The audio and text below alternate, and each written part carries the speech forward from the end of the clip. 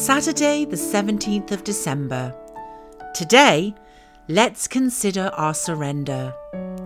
Galatians 2 verse 20 says, "I have been crucified with Christ, and I no longer live, but Christ lives in me."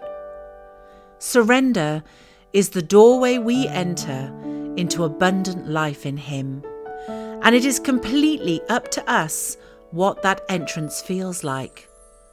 Death to self enables us to live in Him and to live a life that we could never build for ourselves. If we really want Him, then we have to die to self. If we really want Him, then we need to surrender to our own demands. If we really want Him, then we need to go beyond the limitations of our own ego and thinking.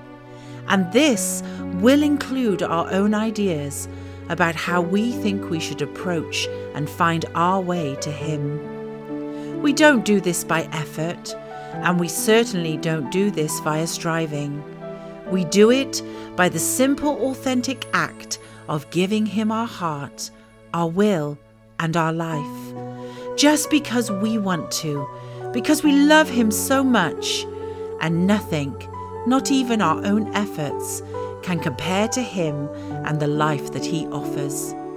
So remember, surrender is the doorway we enter into abundant life to Him. For we have been crucified with Christ, and we no longer live, but it is Christ that lives in us. Selah.